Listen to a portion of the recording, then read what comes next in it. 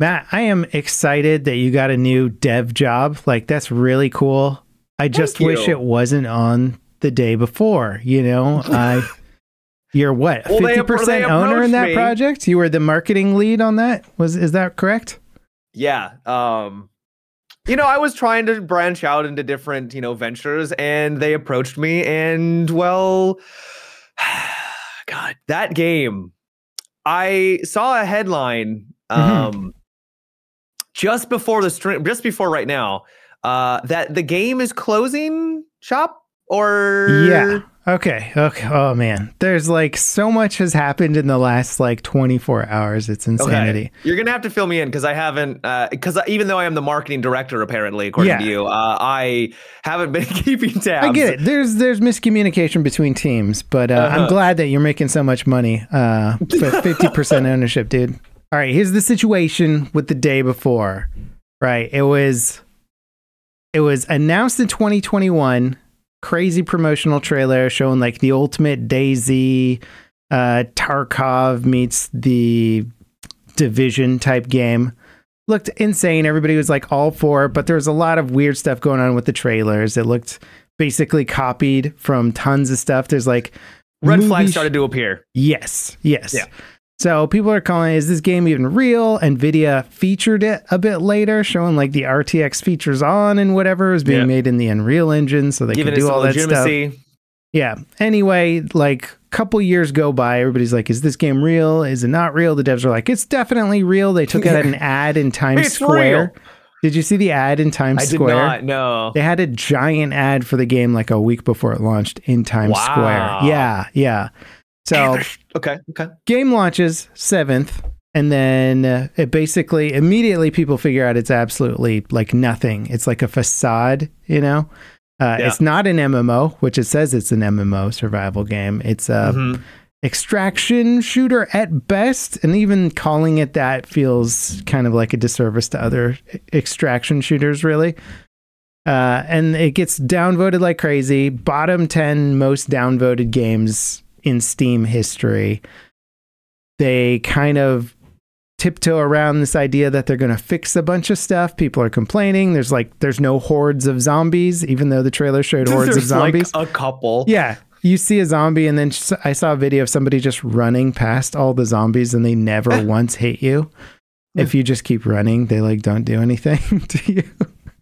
Oh, it's a disaster. Yeah, complete disaster. No mechanics in the game work as intended. Nothing from the trailer shown, like proximity chat, destructible environment, cool physics system, crafting. None of that stuff works in the game. It's all not there. It's just basically a tech demo. And so the latest update on this, that basically was today, at the time of recording this podcast anyway, is they announced on Twitter they're shutting down Fanatic or Fantastic. Is that it? Yeah, Fantastic. I think that's it, yeah. Fantastic. I think it's, yeah. Spelt weirdly. Yeah, Fantastic. They're shutting down because they have to use the money to pay back their investors, blah, blah, blah, blah, blah, blah, blah. And then Steam, since like just about an hour before starting to record this, has delisted the game on Steam. And from what it looks like, I was looking at the average playtime on Steam, and most players are under 2-hour mark. So they should be able to get a refund, kind of no questions asked, through the Steam system. But for anyone who went over 2 hours, you're going to have to go through a request process. And apparently it's not a guarantee each time. I feel like for Steam, that should just be a guarantee, right? Yeah. Like they sold something on their platform, it sold a lot, and it's shutting down. I'm assuming you can't play. It's always online, so they right? said they're keeping the servers up, and my guess is so that creates the system of, well, if you technically bought it, you can still play it. So if you played over 2 hours, you don't get guaranteed refund. It seems like the devs are trying to get away with as much as they possibly can. The thing that I'm wondering about is like, okay, if that was their game, right, is just to get away with as much cash as possible, is you don't announce that you're shutting down the studio, right? So I'm thinking there might have been some legal stuff happening where they're like about to get sued or something happening, and they're like, oh crap, we got to just shut down and pretend that we're not making any money. My guess also is that they're going to try and not pay any of the devs or the people that have been working for them on the promise that they'll get paid once the game comes out, because that's how a lot of indie studio stuff works. Is they straight up had volunteers. Yeah. Well, and there's people that were volunteers with the premise that they would get full-time jobs and or paid once the game comes out. Gross. Which is very common in indie development stuff. So I'd imagine them even saying that they're in the red, that gives them an easy out of having to say, oh, we'll pay you guys for this. And then whoever's at the top, those two dudes that were like, hey, we're so excited to make this game because they appeared in some vlogs or whatever, are just going to try and make off with as much money as possible. But I'm hoping the finances of the whole situation comes out later. And technically the money from Steam has not gone to them yet, because Steam has I think they pay quarterly, if I'm not mistaken.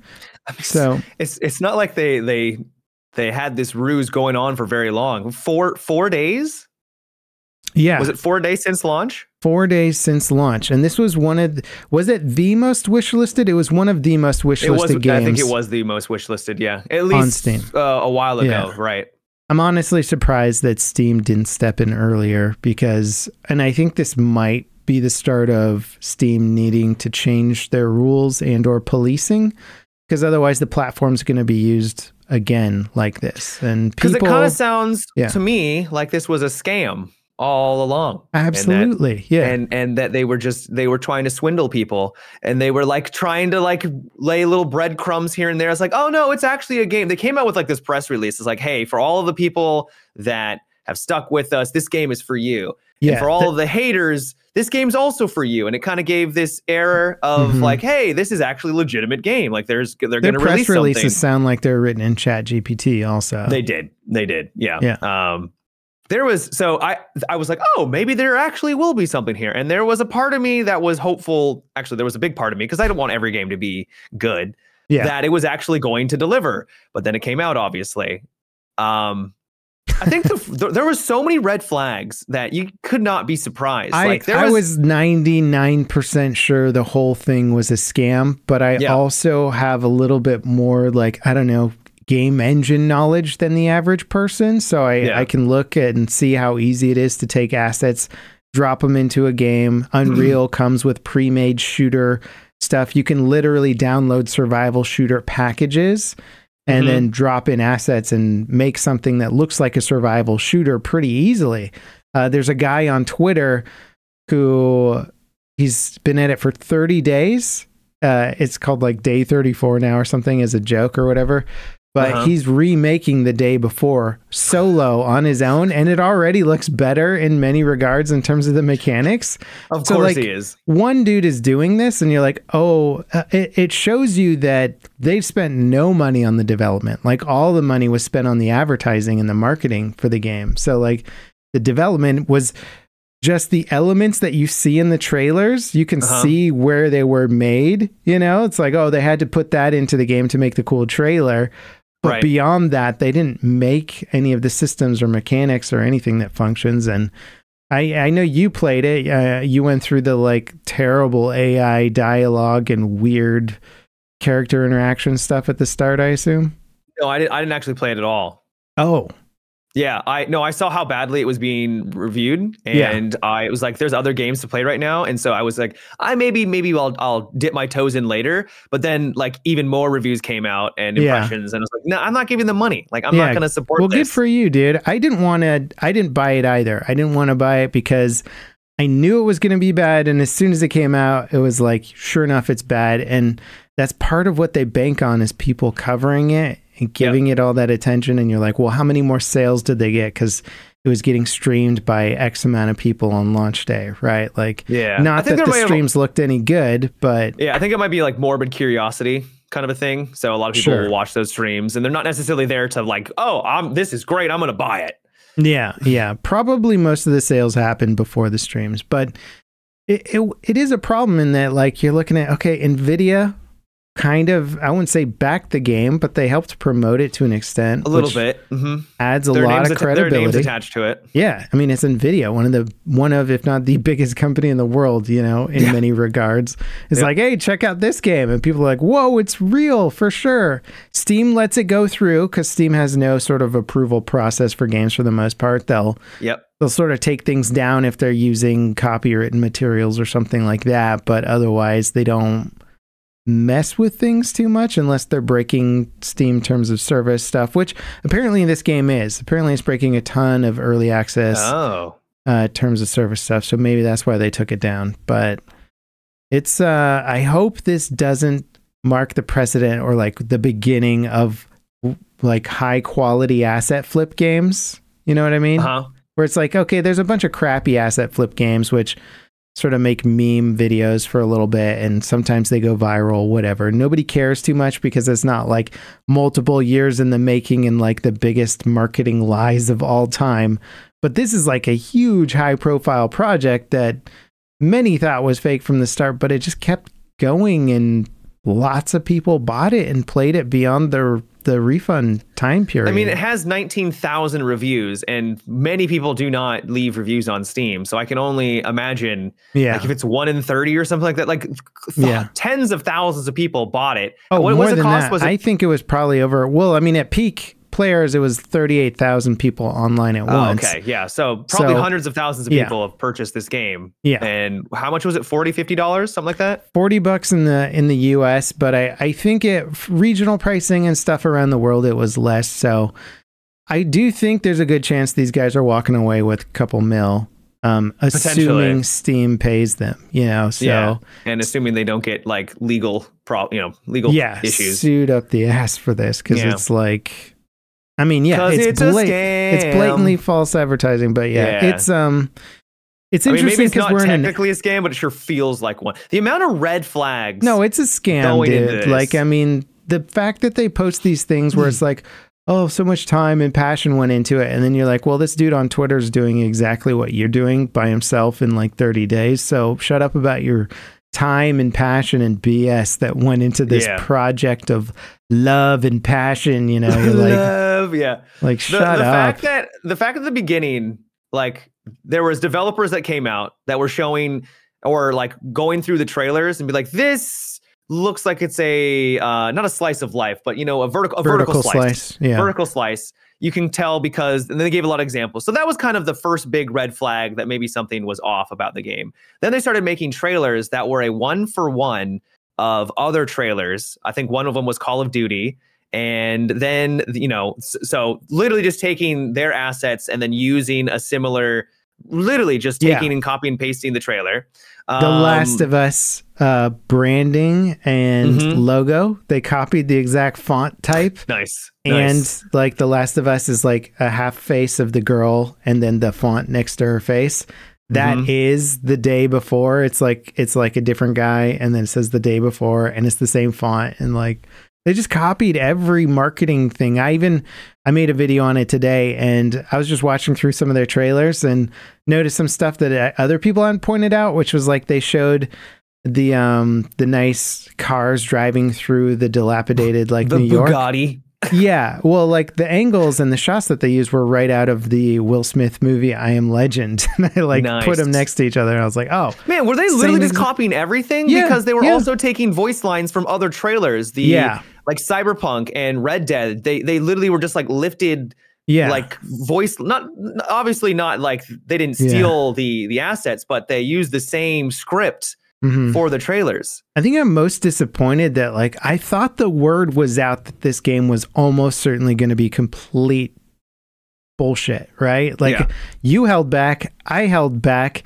Other people, content creators I know that got it just to make content on it, like being a crap game, didn't promote it as being good. But it's still, I think, sold over 100,000 copies, if not more. And I know that not all of those copies have been refunded, right? Because it seems like a bit of a chore to actually get a refund after the 2-hour mark. So it's just like one of those things where I think it goes to show how how desired this genre is for a lot of people, and everyone's wanting the game that they've essentially described, which is why it probably works so well. Is that people want that survival open world looter shooter that they can go in and really immerse themselves and get the loot and extract. Like, that's so much fun. But very few games have been able to successfully, I would actually argue, like almost no game has been able to deliver on that promise. And people are they just want it. So yeah, because it's really hard, right? It's like, it's incredibly hard. Think about how big of a project The Division was, right? And The Division doesn't even try and go for the level of what this game was claiming they were doing. So just on that level alone, you're like, hang on, Ubisoft with like 2,000 devs couldn't attain what these guys are trying to do. So why do you think these dudes that already look sketchy are somehow going to pull off an even better looking DayZ? And DayZ's been in development forever, right? It's been in development for like 10 years or something. A long time. And I think it's a decent game, but even it doesn't look as good or run as smoothly as they're showing in these trailers. And you're like, there's got to be a point at which this just isn't adding up, you know? How did this small, never heard of team that made a crappy Steam game that was essentially an asset flip before, like, come up with something better? Yeah, that's another thing, is that they had like all these other games that they just I think it was just one other game, but I think they were also, there was a kind of like a hide and seek game that they made that they did support reasonably well. But the servers for that game went offline today or the day before they launched this. Like, I think they just didn't. The day before? Yeah, I think they were keeping the servers on that old crappy prop hunt game, Prop Night or something it was called. I think it was Prop Hunt. Well, no, it's called Prop Night, I think. Prop Night? Yeah, I think you might be right. So it's like a horror version of Prop Hunt. And yes, you're right. They kept the servers online, I believe, leading up to the launch, just so they could get decent PR from like, hey, we're supporting our old games. And then as soon as it launched, they took the servers down for that game. Like, they're like, we're not spending another dime on these servers because this is just a cut and run maneuver. Yeah. Pretty freaking wild stuff, man. I really do hope there's like a legal follow-up with this because... Yeah. Oh, yeah. And Swifty is pointing out that DayZ posted a tweet making fun of the announcement, and it was a pretty solid burn, dude. It was very funny. So did a couple other devs, I think, too. A bunch of other big studios were jumping on the bandwagon, but I feel bad for the people who just didn't get the memo on this game being completely fake. How could you not get the memo though? Like, well, I mean, think about it. We live on social media, right? We're plugged in all the time. Not everybody has that time to be plugged in. And then you're like, this game's the most wishlisted ever on Steam. I saw it on the NVIDIA thing.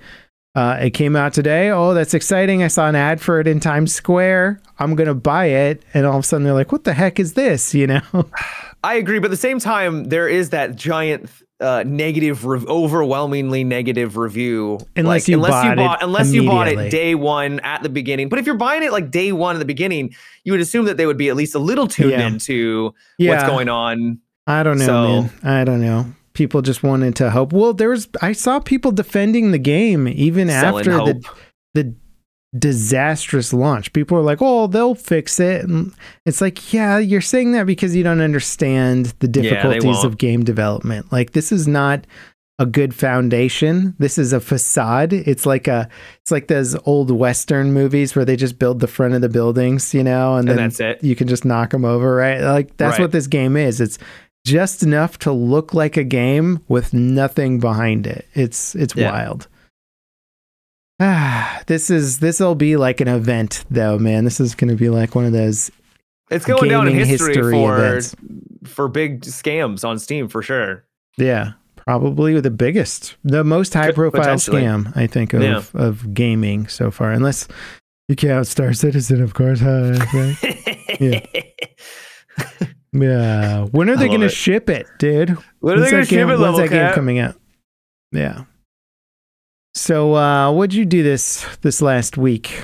Watch the Game Awards. Yeah. Did you see Modded Controller 360 on there? My favorite YouTuber. Yeah, my favorite YouTuber. That was so weird. That was really weird. When they announced him, I'm like, who? Yeah. And then it was Timothée Chalamet. So. You know what I think might have happened is he probably had some jokes, but the devs always eat up all the time with their long speeches, you know, the wrap it up comments, right? Maybe. Yeah, and then maybe, I don't know. That's what I was thinking, because I was like, that's so weird to bring Timothée Chalamet out to announce the game of the year, announce him as modded controller 360, which is sort of an inside joke. Like, I mean, I didn't know about it. You didn't know about it. It really is like you have to know a bunch of gaming trivia crap to know that he used to be a YouTuber before he was a world famous actor.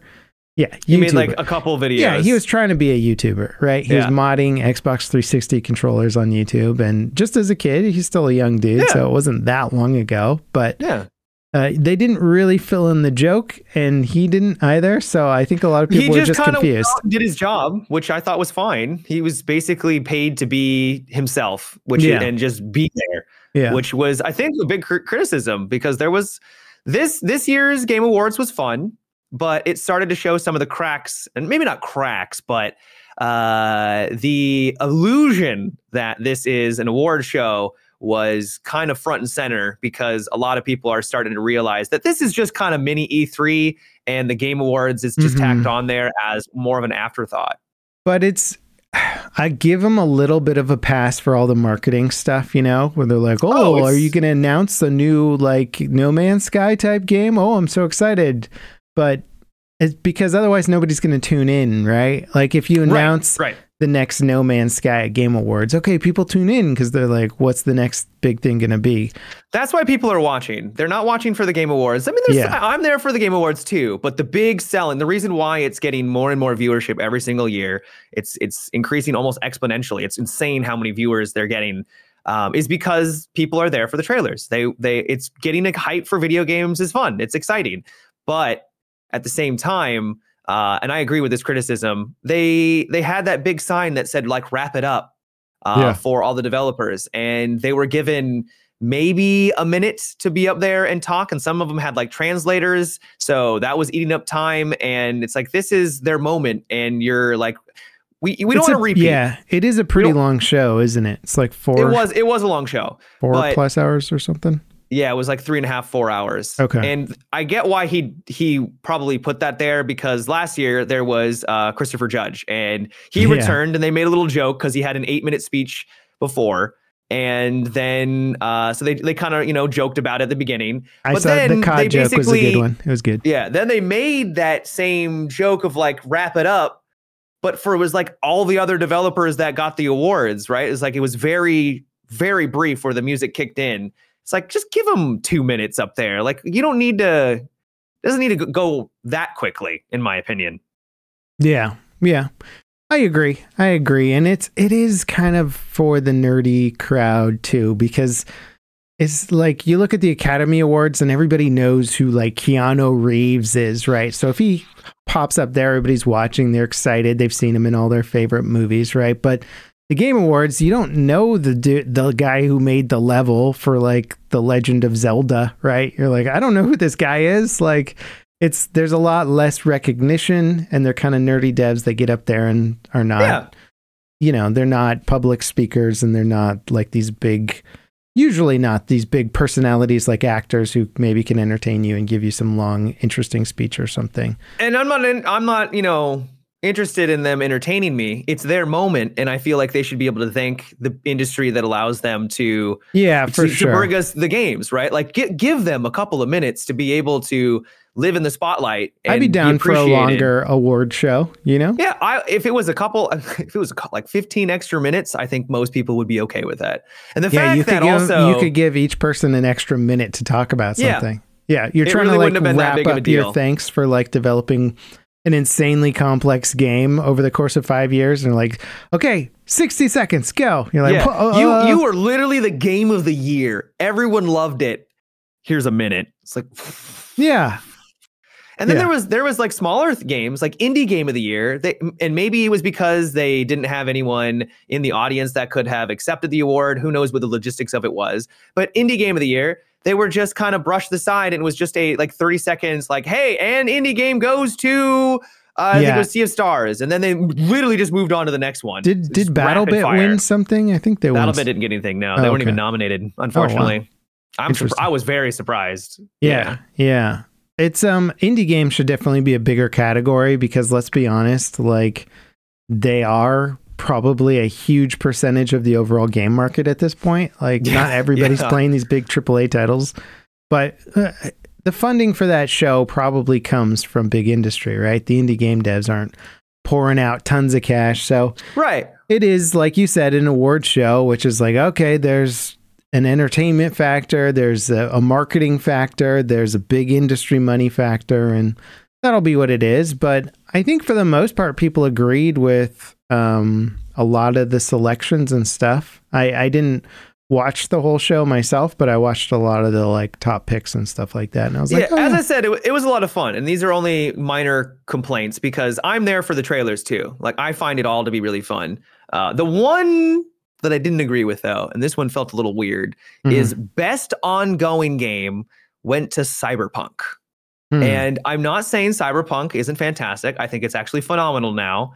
But best ongoing? Like really? You did a DLC and you fixed the game? That feels weird. And I feel like some other games probably deserved it significantly more than them fixing the game that they promised and then delivering a DLC.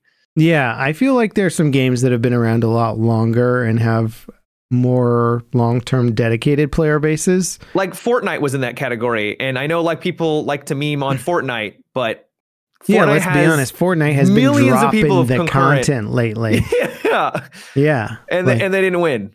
They lost to Cyberpunk. Maybe they were making a political choice, right? Which is like, oh, if you pick Fortnite, you're just gonna get trolled by the internet, right? Like, I mean, maybe. It's not cool to pick the most popular game in the world. But that's the whole point. It's yeah.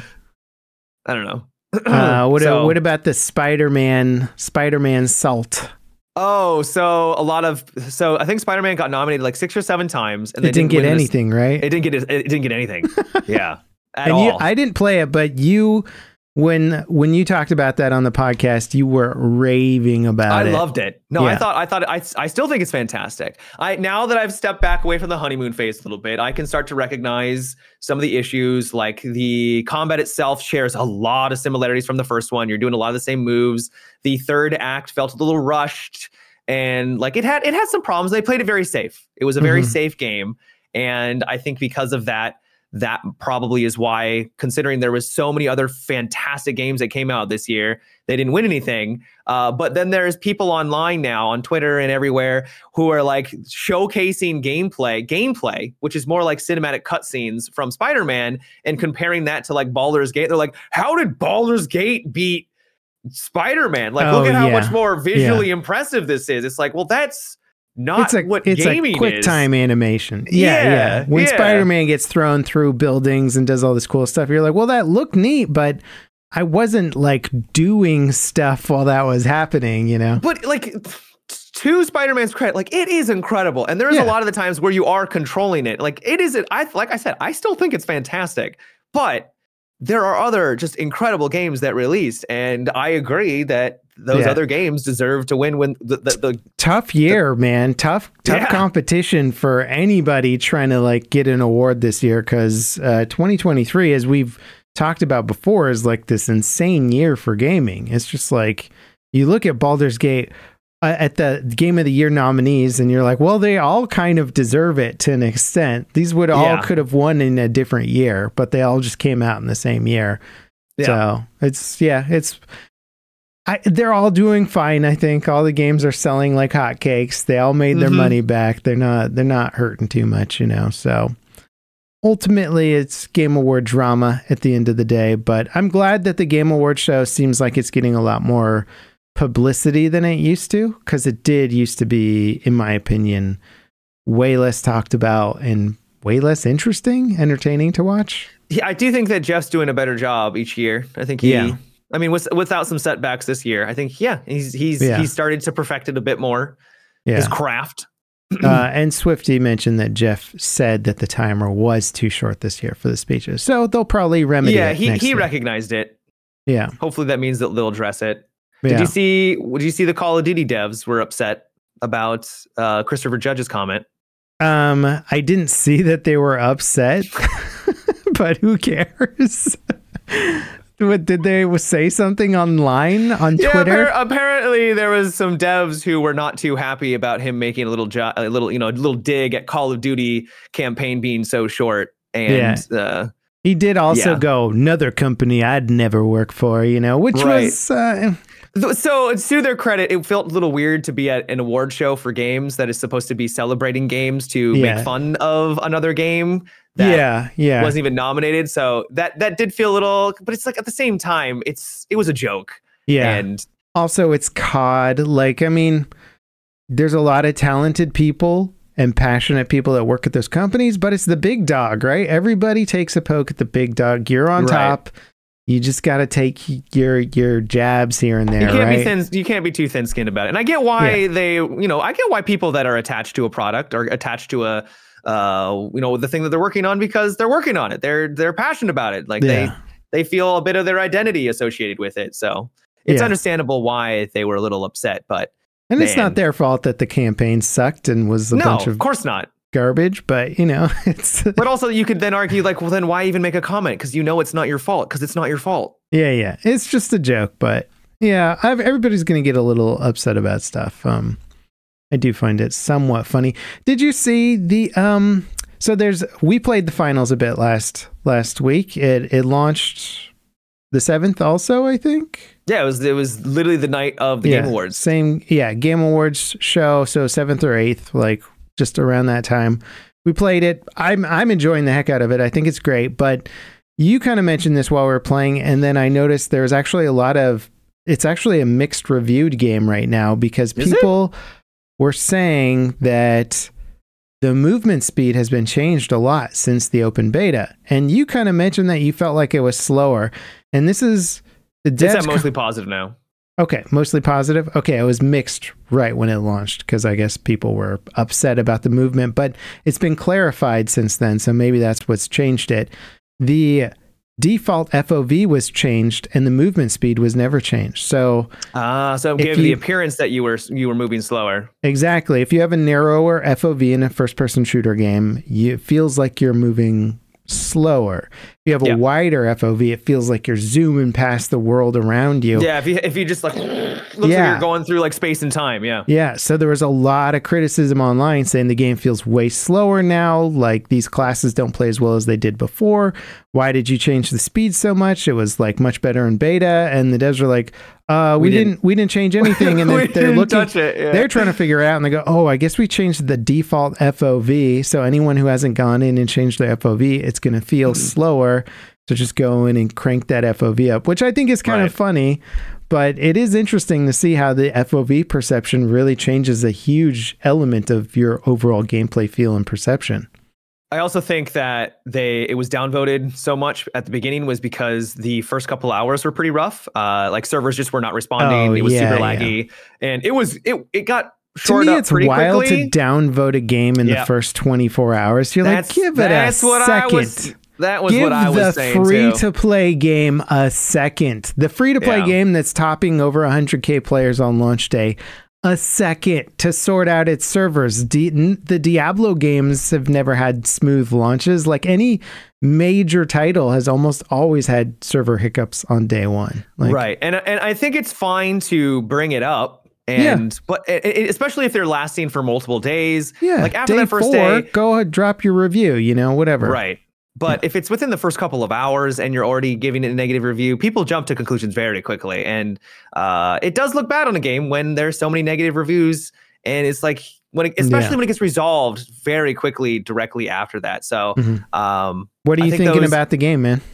I think it's great. I played it literally last night. I think I like it a lot. It's a ton of fun. I do think there's some balance issues. Yeah. The shields are incredibly powerful. They are. They're very, very strong.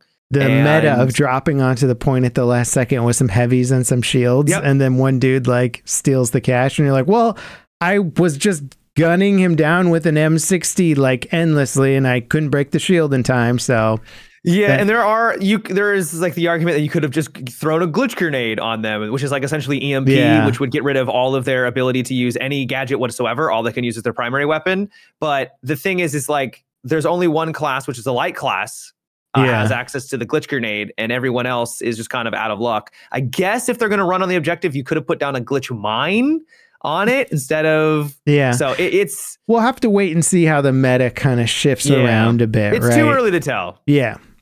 I'm loving it too, man. I think I really hope the finals becomes like that movement shooter that people have been, that some of the crowd wants and is easy enough for people who maybe aren't quite as up on movement shooters to get into. Like, you can play the heavy class and not have to be wall jumping and parkouring your way around the map and still do pretty good. Like the heavy's one of my favorite classes. I like it too. And what's great is that you can have that more stationary play style. I was playing with some buds and they would put down the trophy system to grab grenades. I would put down a bunch of shields and then we would just like hunker down and just wait. And it was working very well because none of the grenades were getting in. And does the trophy shoot doing RPGs? Yep. Oh man. Yeah. That could be quite fun. Kind of counters a lot of the opening wave of an assault, really. And then they're like, you got to shoot us. Good luck, guys. Yep. And then, so they could go through the walls and flank you, which is what makes the final so fun. Which they have absolutely increased the destructibility in that game. It is insane. So insane, dude. Like an explosion happens and then like this massive building starts to just like shake and crumble. And then like, it's wild. Yeah. When the whole buildings come down, you're like, I didn't know that was a thing that could happen. Like it happens every now and then when you knock out all the supports for a giant building and then the whole thing comes down. You're like, what's happening? But now they've definitely bumped it up since the betas for sure, which makes it exciting, but it also makes it even more chaotic because you now have to traverse over all of this rubble and good luck. It is funny when the actual deposit box is like underneath piles of rubble and you're like stuck under there trying to move and like, I'm stuck in the rubble, guys. I need to get out. And like, it's funny. I almost don't mind it to the extent that I'm like, well, I don't know what the solution is, but I'm just happy that there is this level of destruction. And sometimes you get stuck in it because it's just crazy. Yeah, and sometimes it doesn't need to be hyper competitive. It can just be a fun mechanic, and I don't think every game needs to be esports. Well, I think the most fun I was having playing it was when we were just memeing, just doing like turret builds and just stupid strategies and what happens if everybody goes like stealth light class or something. Yeah, it didn't work that well, but it had some really fun moments or something. Though. Yeah. It's been a blast, and I hope everybody go download the finals. It's free, right? Just go try it if you haven't already. Agreed. The return of the arena shooter, potentially-ish. I think it's going to depend on how many updates. There's only 4 maps, and for some reason, I only get Monaco, and it really pisses me off because Monaco is probably my least favorite. It's my most favorite. Really? Okay, well, that's good. I'm glad you like it because I don't mind it, but out of all the other ones, it's my least favorite. Like, I don't think there's a bad map. I don't think it's bad, but I just think the other ones are more interesting. And especially, there's a lot less variety, I feel like, on Monaco because most of the combat is inside of those buildings. And if you don't have a class or you just don't like that play style where it's all just really confined. That's fair. You don't really have except for up on the platforms, which is like a completely different thing. But you can't control where it's going to be. So sometimes it's not on the platforms at all. Yeah. So if you don't like that play style as much, you don't have many ways of working around it to your preference. Yeah, that's a fair critique. I think maybe having more, it still surprises me a bit that they don't let you change your classes once you've like locked into them, because especially for maps, your class might not be a great choice, Well, you can change your class. You can change your weapons and stuff, but you can change your class at the beginning. Like, so when you see what map it is, you can choose. Oh, can you before if you're in a tournament? So if you're in a tournament, it's the same map every single round, so it never changes to another map. So at the very, very beginning, I do believe, I'm almost 100% positive, you can change your class. Yeah, interesting. So you just can have choose to your loadout. Yeah, I still wish like teams could adapt if they're like, oh my god, we barely made it through last round. let's switch our classes for the next round. Yeah. Because this strategy clearly isn't working. Or like if you're in a 1v1 at the end of the round, right? You might really want to change up your 1v1 strategy versus your 4v4 strategy, right? Mm-hmm. I think it would make sense to try and add that in there to some degree. Or just I don't think that would be too bad. Yeah. Just not in the middle of a round, being able to switch from a light to a heavy. Yeah, I think I'm fine with committing fine. for a round, and then changing it up between rounds is cool too. Yeah. Also, we were talking with June, who's one of the devs on the game, and he was telling us how much work it is to do a single level because of the destruction, right? Yeah. Every asset has to have like 10 times the amount of work as any other game because it's got to break apart in like 20 different ways under different circumstances. And it's like, yeah, that's why we've got like a whole bunch of the same buildings in Monaco, because to make one is crazy difficult. Really, really time intensive. Yeah. That's a legitimate critique, but it's still only 4 maps, and gamers don't care at all about how hard it is because it's still only 4 maps. At the end of the day, they're going to want content. So I'm hopeful that they can release new content on a fairly regular basis. And if they can do that, I think this game might be able to test. Might be able to succeed. I'll play devil's advocate a little bit and argue the Counter-Strike route, which is like people just play the same maps in Counter-Strike over and over and over and over and over again. So I would rather them, like, I do think it needs more maps, but rather than trying to like pump the game full of maps, I'd rather them have like 7 extremely dialed in maps versus like 20 mediocre or whatever. No, maps. I do agree. But 4, I don't think you can. Yeah. It's hard to get around that it's only 4. Yeah. I think they almost certainly have more maps planned, and part of the development goal for the game, I would imagine, would be, let's see how much revenue's coming in, because it's a free-to-play game, and you spend money for cosmetics and the battle pass, essentially. So that's the only way they can generate money. It's a big question mark for them, right? Is how usually those games make all their money off of like 5% of the player base.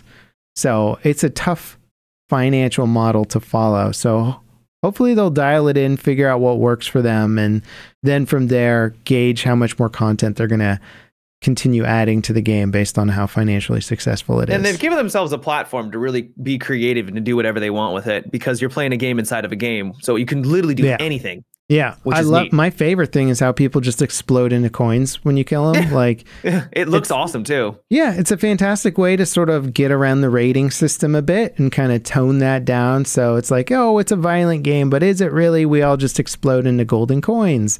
Right. And still have it look awesome at the same time. Because it almost looks like a rag doll. Like if someone's running forward and then all the coins just fall forward. Yeah. It looks great, and they bounce off of the walls and stuff. Yeah. It looks very good. Yeah, for sure, man. I'm excited about it, and I want to get back in.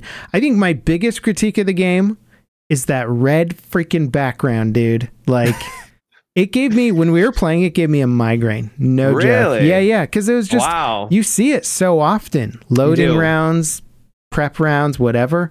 Like, I don't mind stylistically if you want it as the default, but dear God, give me an option that's like migraine mode enabled or something, because it's just like this giant screen mode. I was watching a clip of my stream, and whenever it's that screen, my whole face is bright red because the screen is just like beaming red light at me the whole time. Your monitor's just too nice. Yeah, well, I think they just need to tone it down, man. I mean, because you've never seen it in any game, probably for a reason, because people be like, oh, what? It's too much. Yeah. A little bit too much. Stylistically, looks really cool. Functionality wise, gives me a freaking headache, man. Give me an option around it. Yeah. What else you playing? I played a game called Once Human. Speaking of a survival MMO, Once Human actually is a survival zombie kind of MMO that I haven't even heard of it. Delivers. Yeah, I mean, I feel like I'm at the ground level here, you know. Yeah, man. Should I buy now? Like, is this a buy? No, don't buy now. It's in beta currently. Okay. I think the beta is going on for a while, so if you want to dip your toes in. But it reminds me of, God, how do you describe this game? So you basically get to create your super hot character. I think it might be Chinese developers. I'm not sure. Maybe Korean. I don't know. Okay. But you make your super hot character and you drop into this world where you then need to make, it kind of reminds me of, what would you mix this to? Like DayZ meets like almost New World in some ways, where you have to scavenge for resources. So you're getting your normal survival stuff. You're getting wood, you're finding copper and stones, and you build your little house. And the early zones are pretty basic. There's a couple enemies and stuff around. There's points of interest around the map where if you clear them and you get the things, you get rewarded for that. Actually, it's like DayZ meets V Rising. You remember V Rising? Kind of, yeah. Top down, you play as a vampire, you go around, points of interest. And what's cool about it, and the reason why I referenced that game, is that to progress so that you can get higher level upgrades, it's kind of like perks and stuff like that. You kind of choose your build almost, of like, I want to be the builder of my team, or I want to be the guy that focuses on making meds for my team. You need to go kill a boss. So there are bosses and things like that. Instance bosses. Yeah. The boss was interesting. It was okay. We failed the first time we tried, it took us an hour, and we failed because we didn't bring enough ammo, and it was kind of frustrating. But then when we were actually prepared, it took us like 15 minutes. So it was a little bullet spongy. But it's a pretty well done third person kind of, there's PvE, and then there's going to be PvP later on in the later zones. So there will eventually be some PvP. I don't know how that's going to play because it was a little stuttery for other players that we saw running around. So I don't know how that combat's really going to function. But you can make really cool looking buildings. The graphics look good. Yeah, and it was a very pleasant surprise. Maybe it was because I went into it with literally no expectations, and then seeing the similarities to other games and it's done fairly well. It surprised me, and that's why I'm so enthusiastic about it. I don't think it's a 10 out of 10. It's clearly still in beta. As I said, there's like lag and there's some issues with it. You'd have to like relog all the time to fix some bugs. But comparing it to the day before, it is like a night and day difference in terms of quality. Anything compared to the day before. Yeah. Well, it's just that the fact that game had just come out and then I was playing this beta instead. And it was clear that this was significantly better and delivering on the promise of like an open world. It's a MMO game style that wants to succeed, essentially. Yeah. Yes. Well, that's cool. I'm gonna kind of look it up a bit after the podcast, man, because the graphics actually look really impressive. It is a little funny though, because at the beginning you drop in and you're supposed to do like quests that they're trying to like teach you the game, but because it's open world, so it's like build a camp, right? Yeah. And so you see everywhere there's player camps. You just like drop in. You're like, what am I looking? It looks very odd. Well, that is like New World, right? When you're just running along the trail and there's like a billion little campfires and tents everywhere, and you're like, oh, this looks awful.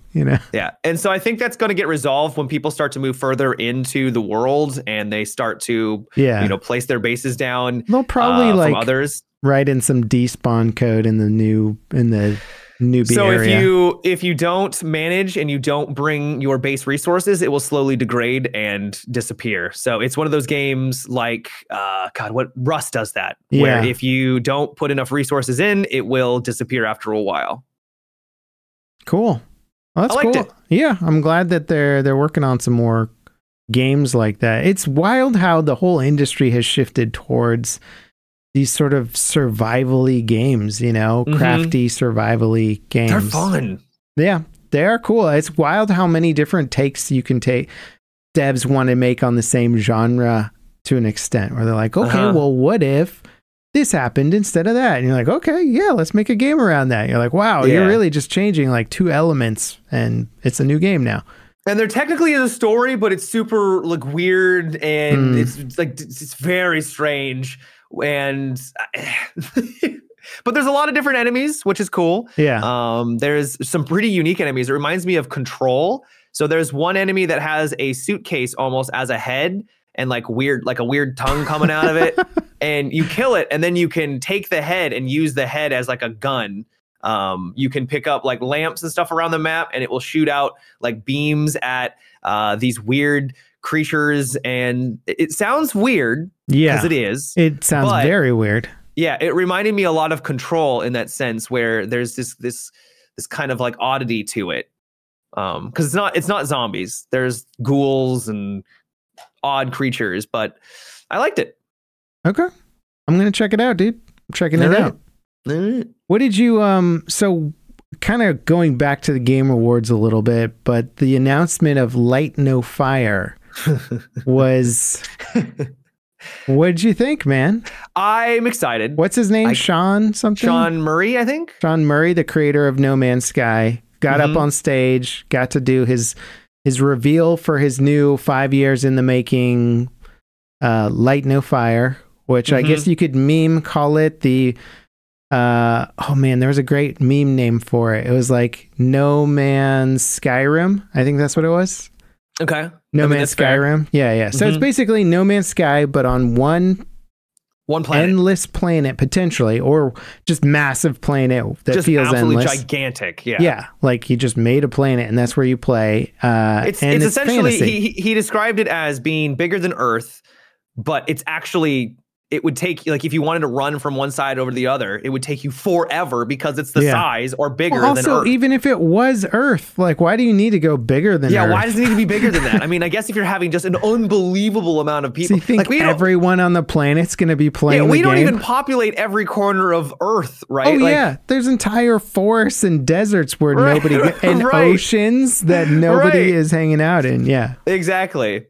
But it looks interesting. I think the one, obviously the concern I have is that he likes to overpromise. No Man's Sky, when it originally came out, was a disaster. And to their credit, and it's been incredible, they've stuck with it. They've so many free updates. They've really shored things up, and it's now one of the most beloved games, I feel. Like people still play it. It's incredibly popular, and I think they deserve all the praise for sticking with it. But people do remember 10 years ago how bad it was. And it was one of the biggest launch upsets of that entire time period, and became a meme for years. You know, it was like and deservedly so cautionary tale of showing trailers that do not represent the gameplay, which, you know, is basically what we spent the whole start of the podcast talking about. Before kind of vibes right now. Yeah. So I don't think they're going to run the same problems that No Man's Sky had, because they've got so much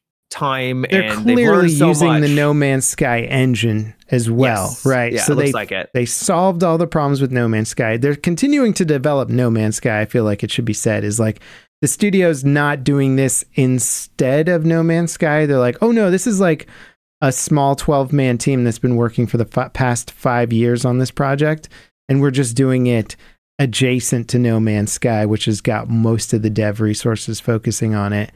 So using that same engine and all the problems that they solved and figured out, and getting, you know, people able to play with each other and see each other and run missions together, you're like, yeah, that makes a lot more sense in a fantasy environment to a degree, because instead of getting on spaceships and seeing nobody in space and landing on planets with nobody at the planet, is if you do it in a fantasy world, the odds of you running into somebody else are significantly higher, you know. And what I liked from the trailer was just like this one scene where they're going into like some castle or something, and there's just like a bunch of bunny knights like knelt down with their spears, and I was like, yeah, I'm reminds me of Redwall, which is what my name is based off of. So oh dude, this could be your main. This could be your my game, baby. I could roleplay as my character, Oh yeah, you would be what, a mouse or something?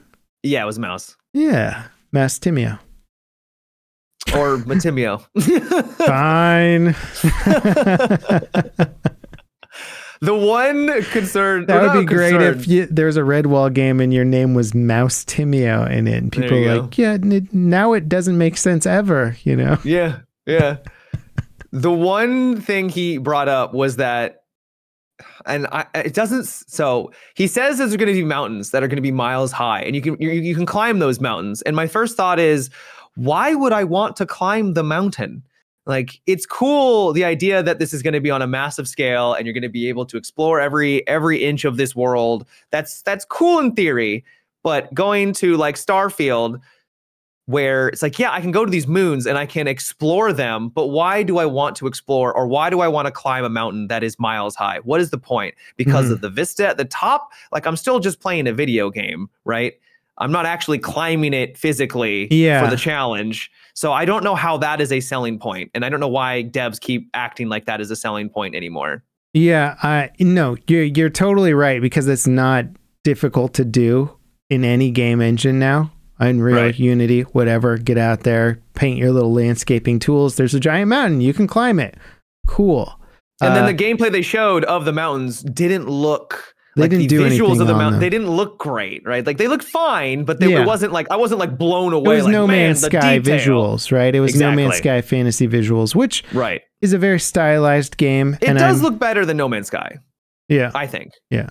I mean, you kind of want to take a page out of like some of the Zelda game books, right? Because Zelda games have these big mountains, but you'll see a beacon of light and you'll be like, what the heck is that? And then you'll climb the mountain and there'll be like some temple or dungeon or something, and you'll get a cool new item and ability, and it changes where you can get to and all this stuff. So if they can do more stuff like that and create these hidden temples and dungeons and areas to fight, but then that's the thing. How do you populate an entire planet worth of content that is not repeating or organic? Like, I don't know how they're going to be able to do that. I know, because it's 12 devs, right? So clearly they didn't populate an entire planet. There's no way. I mean, the procedural tech is very good, and generating procedural assets is an art form in itself, just to make it look real and not have all these weird glitched out areas that have got like all the wrong vegetation clumped up in the wrong, like, that takes a long time to dial that in. It does. But then you got to go in and you got to hand paint some stuff. You got to get in there and make the points of interest feel like there's a point to them, as opposed to maybe there's the same dungeon, random generated dungeon from whatever. It's not really that exciting. And maybe the gameplay will come from the players and the interaction with players more than necessarily the content that they've created, and it will just facilitate that gameplay between each other. What's that like kind of, God, I don't even know how to describe it, because there's no other game I've played like this, but it's like a shooter where you have to invade somebody else's dungeon that they built and then extract with the it's like this weird dystopian sci-fi thing. Oh, I didn't like it, but I know what you're talking about. Yeah, yes, I forgot what it's called. I forgot too, unfortunately. I do know what you're referring to. It's kind of a puzzle game where someone creates a base and they have all these traps, and then you have to get through those traps. But it's like the harder difficulty is like straight up a puzzle where it's like, nope, that wasn't how you do it. This was a trap as well. There's like 1,000 things trying to kill you. Yeah, they could do something like that in this open world game where you get to a dungeon, but it's like a player made dungeon.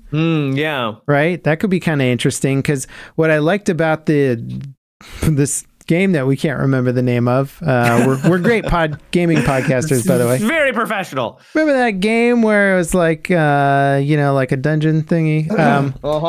What I liked about that is the dungeons would get rated, reviewed. There'd be enough people playing them where it could throw you good quality dungeons regularly. Like, you weren't like running into like somebody's first dungeon that sucks, and like, you're like, well, that was easy or dumb or boring or whatever. Like, so this type of game could use some sort of system like that, where it's like, okay, say the dungeon is just like a cave in the side of a mountain, and then whatever spawned on the other side of that cave is like a player-made asset, right?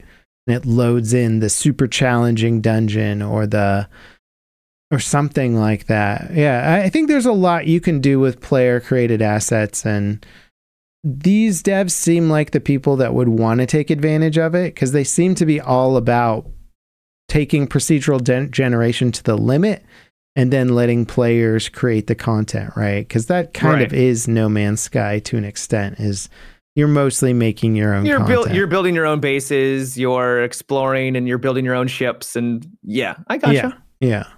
So that'd be cool, especially if you could make a kind of rust it out and make your own fortress or something, and then to get in That to is steal your stuff. also a big critique of No Man's Sky is that it has so many things, but it's all very shallow. Yeah. Oh, for the record, I cannot play No Man's Sky. I load it up and I'm like, am I just supposed to keep mining crap until I can up? Like that, it doesn't make any sense to me. Fair. And other people are like, I love this game. It's my favorite game ever. And I'm just like, I would rather just stare at a wall, man. Like, but I can appreciate it from a tech level. It's just one of those games that I'm like, this one was not made for me.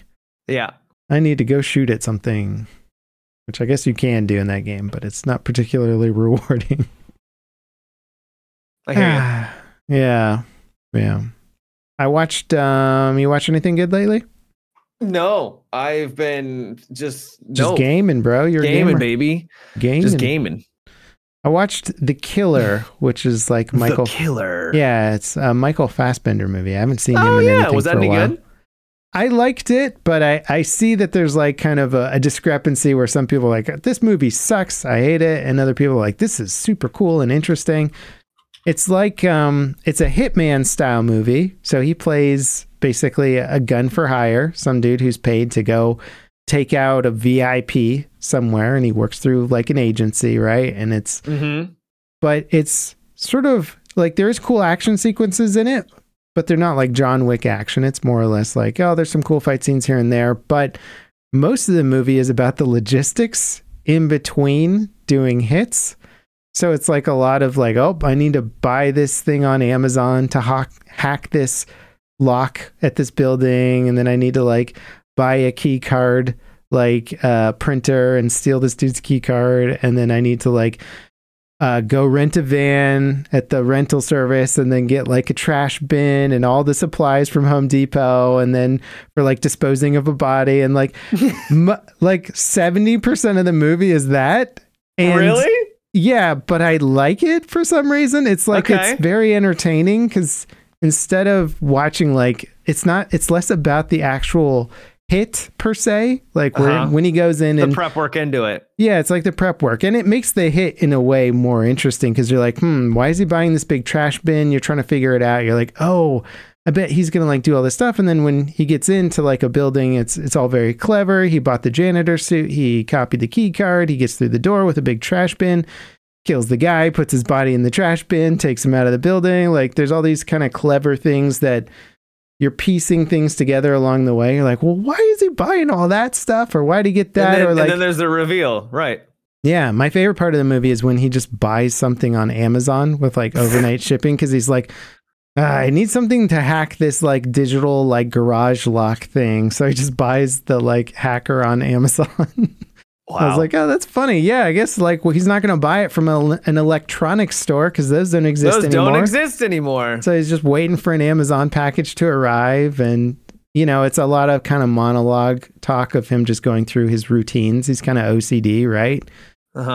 He's got his little routines before he kills people. And I enjoyed it. As you do, I guess. Yeah, I thought it was a different take. Yeah, I thought it was a good take on what would otherwise have been more of a traditional hitman type movie or something like that. So cool. Yeah, I recommend it. Yeah, I haven't really been watching anything lately. I've just been playing games. I've been playing Against the Storm, which is a city builder roguelike. I may have talked about this before. No, I don't think so.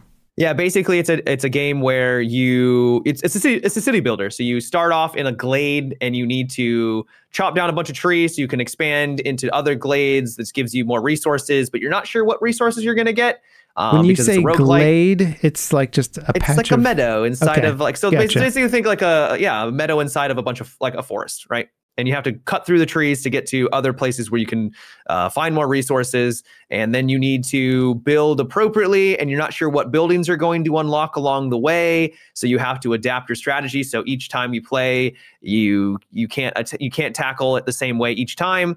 And it's kind of fun. It's tough and it's slow, but I enjoy it. I think it just came out in 1.0. So it's content. It's complete now.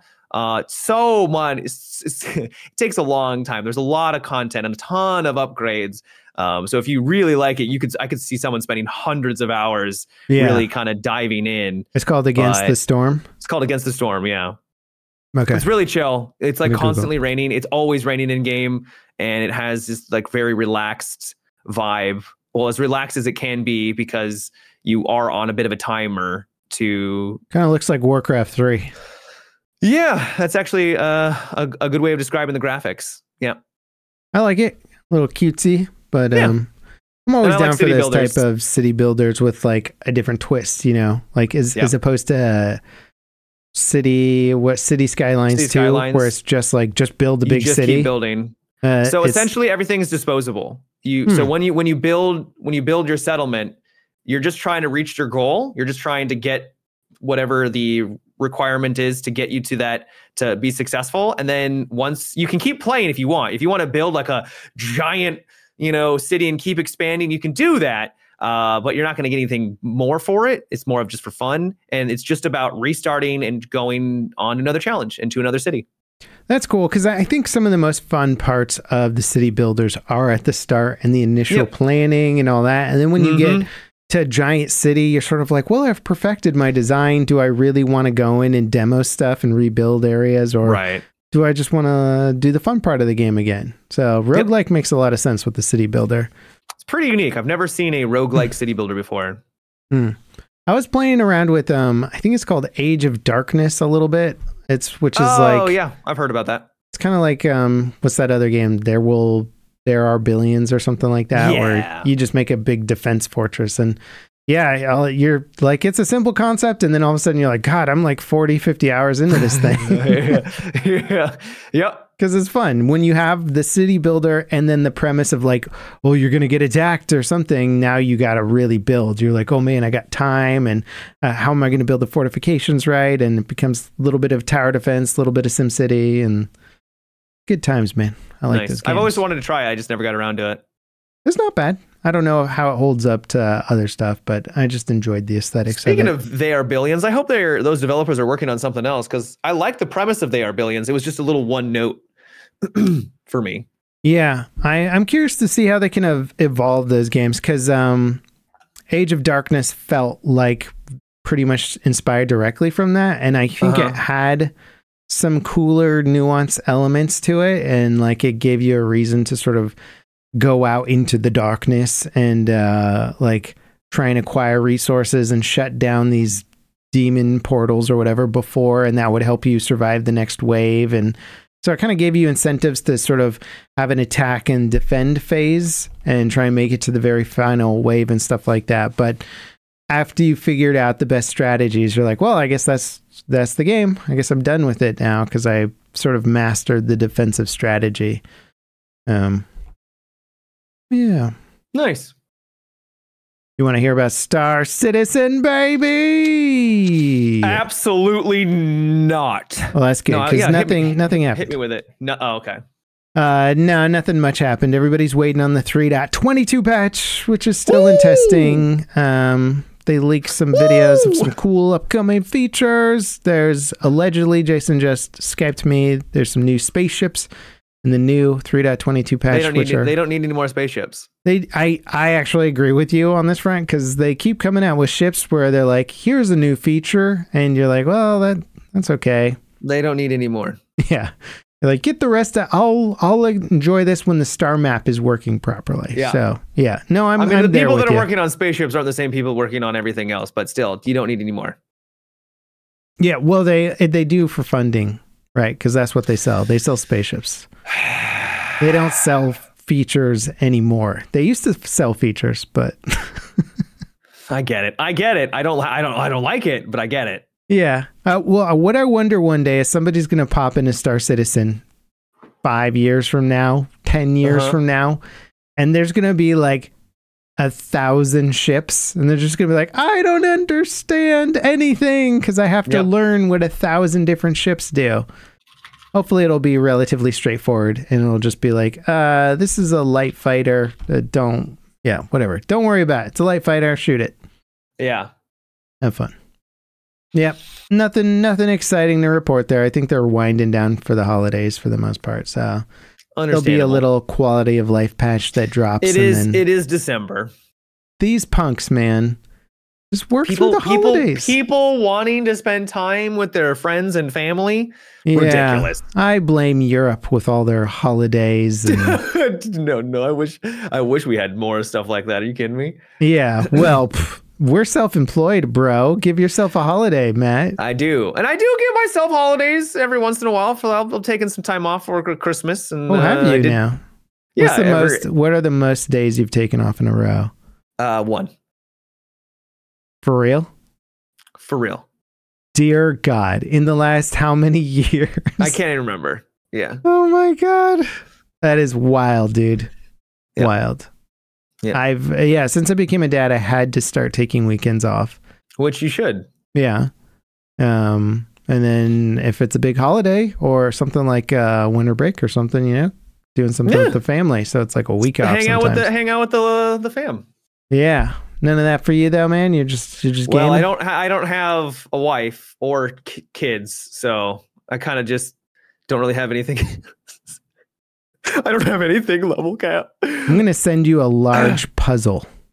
Oh, okay. Don't do that. Don't you want to be a puzzle guy, Matt? Come on. No, I don't want to be that weird puzzle guy. Hey guys, you want to do a puzzle together? You could stream it. You could be the puzzle streamer. Maybe there's an angle there, dude. Maybe. I think that's an untapped market. Yeah. You just talk about stuff. Oh, you could be like, what's the crap where the people whisper into the microphones? Like, ASMR? Yeah, you could be ASMR puzzle guy. There you go. Microphone right up against the puzzle. The new trend on Twitch is people basically are. I've seen it. Yeah. Super cool. Maybe I feel like I saw this, but didn't Twitch? Maybe you told me Twitch is gonna have like an adult section officially. I or something? Never heard of that. That would be weird. Maybe I'm wrong on that, but I feel.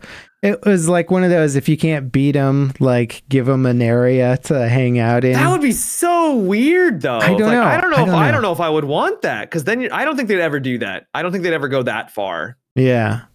It is very funny watching people constantly break the terms of service. They're always trying to walk that line. Are they still doing the body paint thing? That was big for a while.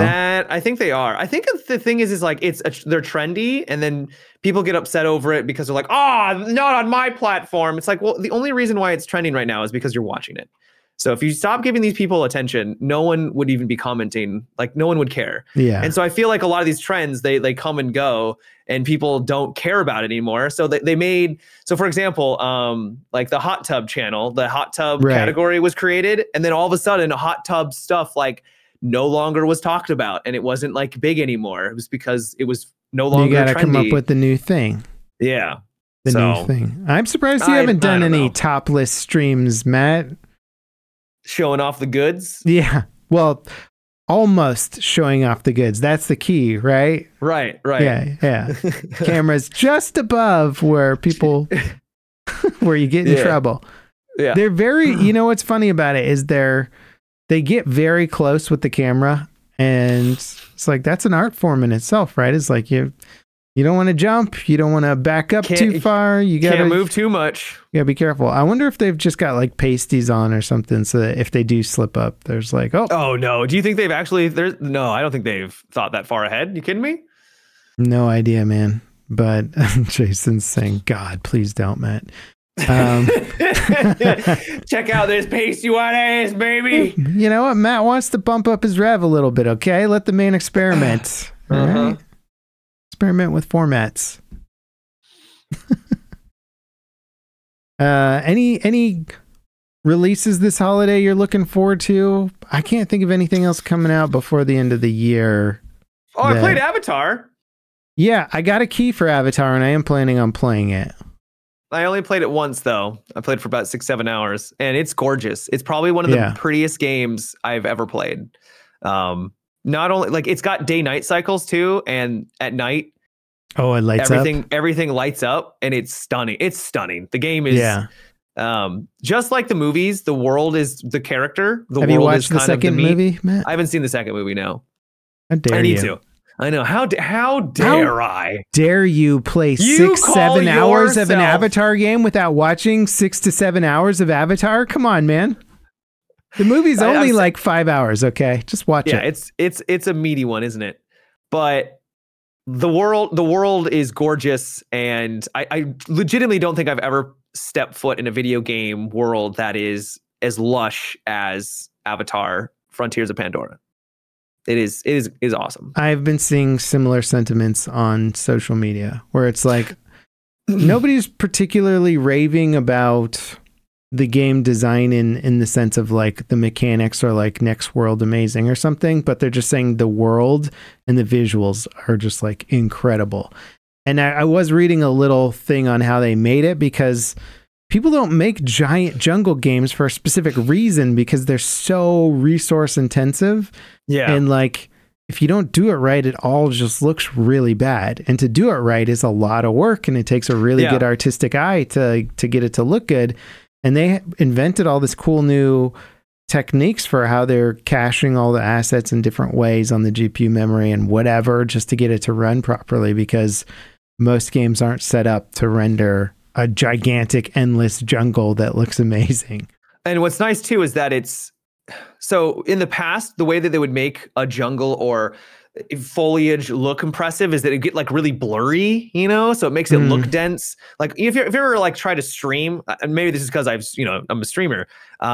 You stream these older games, and the graphics, first of all, they don't look great. No, they don't look good because greens and browns in a lot of modern encoders just turn into garbage. They do. Yeah. But I also think it's because of the way that it's rendered on the screen too doesn't help. But with Avatar, I was rewatching the stream back, and like it struggles with the bitrate because of its green and foliage everywhere. But the actual, it's all like, how do I describe this? It's actually clear what you're looking at, right? So when you get into a building, everything is it's easier for the encoder to predict what's happening because it can see everything around it, right? It's very clear cut. But as soon as you get into the foliage, that's where it starts to struggle. But I found because everything was well rendered, I don't really know. I clearly don't know the technicalities of it. I think it had an easier time predicting where everything was going to be because it wasn't just mush. Yeah. It's possible too that some of Twitch's or YouTube's encoders have been updated a little bit. I know could be. You're probably not encoding with AV1 yet, because I think you need I don't know if Twitch supports that, but you'd need a 40 series to do it. But some of the newer encoders will supposedly make it look better too. So yeah, could be that. Yeah, man. Technology. You buying a Cybertruck? I will say, what? You buying a Cybertruck? No. I've got my 2002 have you Subaru, seen bro. Did you see the crash test on that thing? Yeah. It's insane. Looks terrible. Wait, which crash test did you watch? They literally they ran into a wall at 35 miles per hour and the back axle like snapped. I didn't see that one. I saw ones that made it look good, so I don't know. I saw ones that made it look horrible. Okay. Well, Tesla's other cars, I think, have the highest safety ratings on the road. Right, which is why when I saw this, it didn't look good. Well, so maybe, if an axle breaks, that's one thing, but as long as the person inside the car is okay, I think that's the main... The crumple zone didn't even look like it crumpled. Huh. And then there was a mannequin in the back, and it looked like the seatbelt snapped. All right, Matt. Okay, car expert over here. I'll have to watch that video. It didn't look good. All right. I'm sorry. It didn't look good at all. I don't know what to tell you. The person in the back seat of the car is a goner. Yeah. Interesting. Okay. Because I know that one video. Okay, I know the other Tesla models. I think like the Model Y or something. Like they literally broke the safety chart in terms of like they're like 5.4 out of 5 or something like that. So I was expecting the Cybertruck to be something similar, but I mean, maybe that was just a bad. I don't know. I just figured you'd get one. You'd have the big Matimi0’s branding on the side of it, and you drive around town being like, I think it looks really ugly. Do you know who I am? Yeah. It's a love or hate it vehicle, right? Yeah, I haven't seen one in person. I'm on the camp that I'm not liking it. I think I'm gonna have to see it in person before I make up my mind, and then I won't buy one because it's like $100,000. Oh yeah, it's unbelievably expensive. Yeah, it's wild how insanely expensive cars are, man. Like, I bought my first car for $2,000. That won't even give you an oil change these days. If you buy that golden oil, for sure. The golden oil. Yeah. I know. I don't know. It's people. I find it funny when people shame you for how much you spend on a computer. When they're like, "You spent $4,000 building a PC," and you're like, nobody shames the dude who bought the $60,000 or the $80,000 car that he didn't need. You know what I'm blown away by is the amount of people that own trucks. Yeah, it's a United States thing for sure. Because have you ever seen like Europeans talk about truck owners? Like, they're just like, and well, first of all, they're incredibly expensive, and no one uses them really for what they're intended to use. It's also, like, why you don't are you spending... need the mega truck either. No. Remember the little Toyota, whatever it was? They've been increasing in size. Yeah, every year. Yeah, and the back has been also decreasing too. Mm-hmm. So it's just now just a giant. It's not a Hummer, but the fuel efficiency on them cannot be great. They cost an unbelievable, like they're like $80,000 to $100,000. Oh, and the visibility is getting progressively worse. Like we rented some giant behemoth thing when I went down to LA to shuttle people around, and like every time I made a right turn in it, I was just like, I really hope nobody's crossing the crosswalk right now, because I can't see a damn thing. Yeah, every right turn was like, Jesus, take the wheel. And the front of the thing goes up to your head, so you're not going over the hood, buddy. You're getting either launched or like run over. These things are terrifying. And I'm not saying that I'm sure they're useful for people who actually use them for what they're designed for. No, we know what you're saying, Matt. These damn truck owners gotta go. That's what I'm you're not saying the truck owners got to go. I'm just saying, why are we spending so much money on trucks when we're not using them? It's a fad. It's like a fashion statement thing. You know, it's wild. And I don't know, man. What I don't like about it is like, I don't know, but there's cool cars, right? There's like Miatas and small little sporty cars that are cool and fun to drive, but people in big cars can't see them. Like, they get hit all the time just because these gigantic vehicles can't even see them. And you're so like, if you get hit by a big vehicle, it's the bigger vehicle that survives the crash. That wins. Yeah. So now all of a sudden, if you want to drive a cool sporty car that's fast or small, like you're taking a big risk going out there against these giant SUVs and giant pickup trucks and stuff that have crap visibility. It's like, kind of sucks, man. I don't know. What's your dream car? Dream car? Bugatti. No. I'm more practical than that. You know, I'm a family man. Yeah. Yeah. So van? Dream. There are some, I mean, I've no doubt had to look at some minivans for the fam. Mm-hmm. No shame. Yeah. I mean, I'm not excited by minivans. I don't have a dream car either, so it's fair. Other countries get cooler minivans than us. Japan has really cool minivans, and none of them are in sale over here because because it's like stylistic choices in different countries, but they're like more boxy and like make way better use of their space. And apparently they use minivans over there as like VIP chauffeur shuttles, and they're like all pimped out and look cool. And I'm like, I'd get that minivan. That one looks cool, but they don't sell it over here. So. Yeah, I don't know. Like, I mean, I want to say something more interesting than like a Tesla Model Y or whatever the cool one is, but probably be high up there in terms of like practicality versus fun to drive. Some of the, like a Mercedes G-Wagon's pretty dope, but I also would never buy one with my own cash. Like if somebody was like, you could have one, then I'd be like, oh yeah. Yeah. Gimme. I'm not going to spend that kind of money on it though. Yeah. I mean, probably a high-end Mercedes or BMW, you know, would be my speed. Maybe a Porsche or Porsche for Europeans. I don't know why we pronounce Porsche differently over here, but it's just a thing. Just a thing, man. Probably like, maybe a Porsche SUV or a Porsche 911 or something would be a fun car. Those are pretty cool. Yeah, that'd be a daddy's getting groceries car. I'll be back in 3 hours. I'll be right back. I live close to the Columbia Gorge here, which is like a nice, like, you know, you can zip through there. Drive. Yeah. see giant waterfalls while you're going 90 in your Porsche 911. That'd be fun. Yeah, I don't know. What about you, man? Other than I don't have one. I know you're driving your dream car, the 2002. Yeah, already driving it. Subaru Outback, I'm guessing. Mm-hmm. Yeah. Yep. Classic. I knew it wasn't like the that STI or something. You know, I knew you weren't driving nice forest green.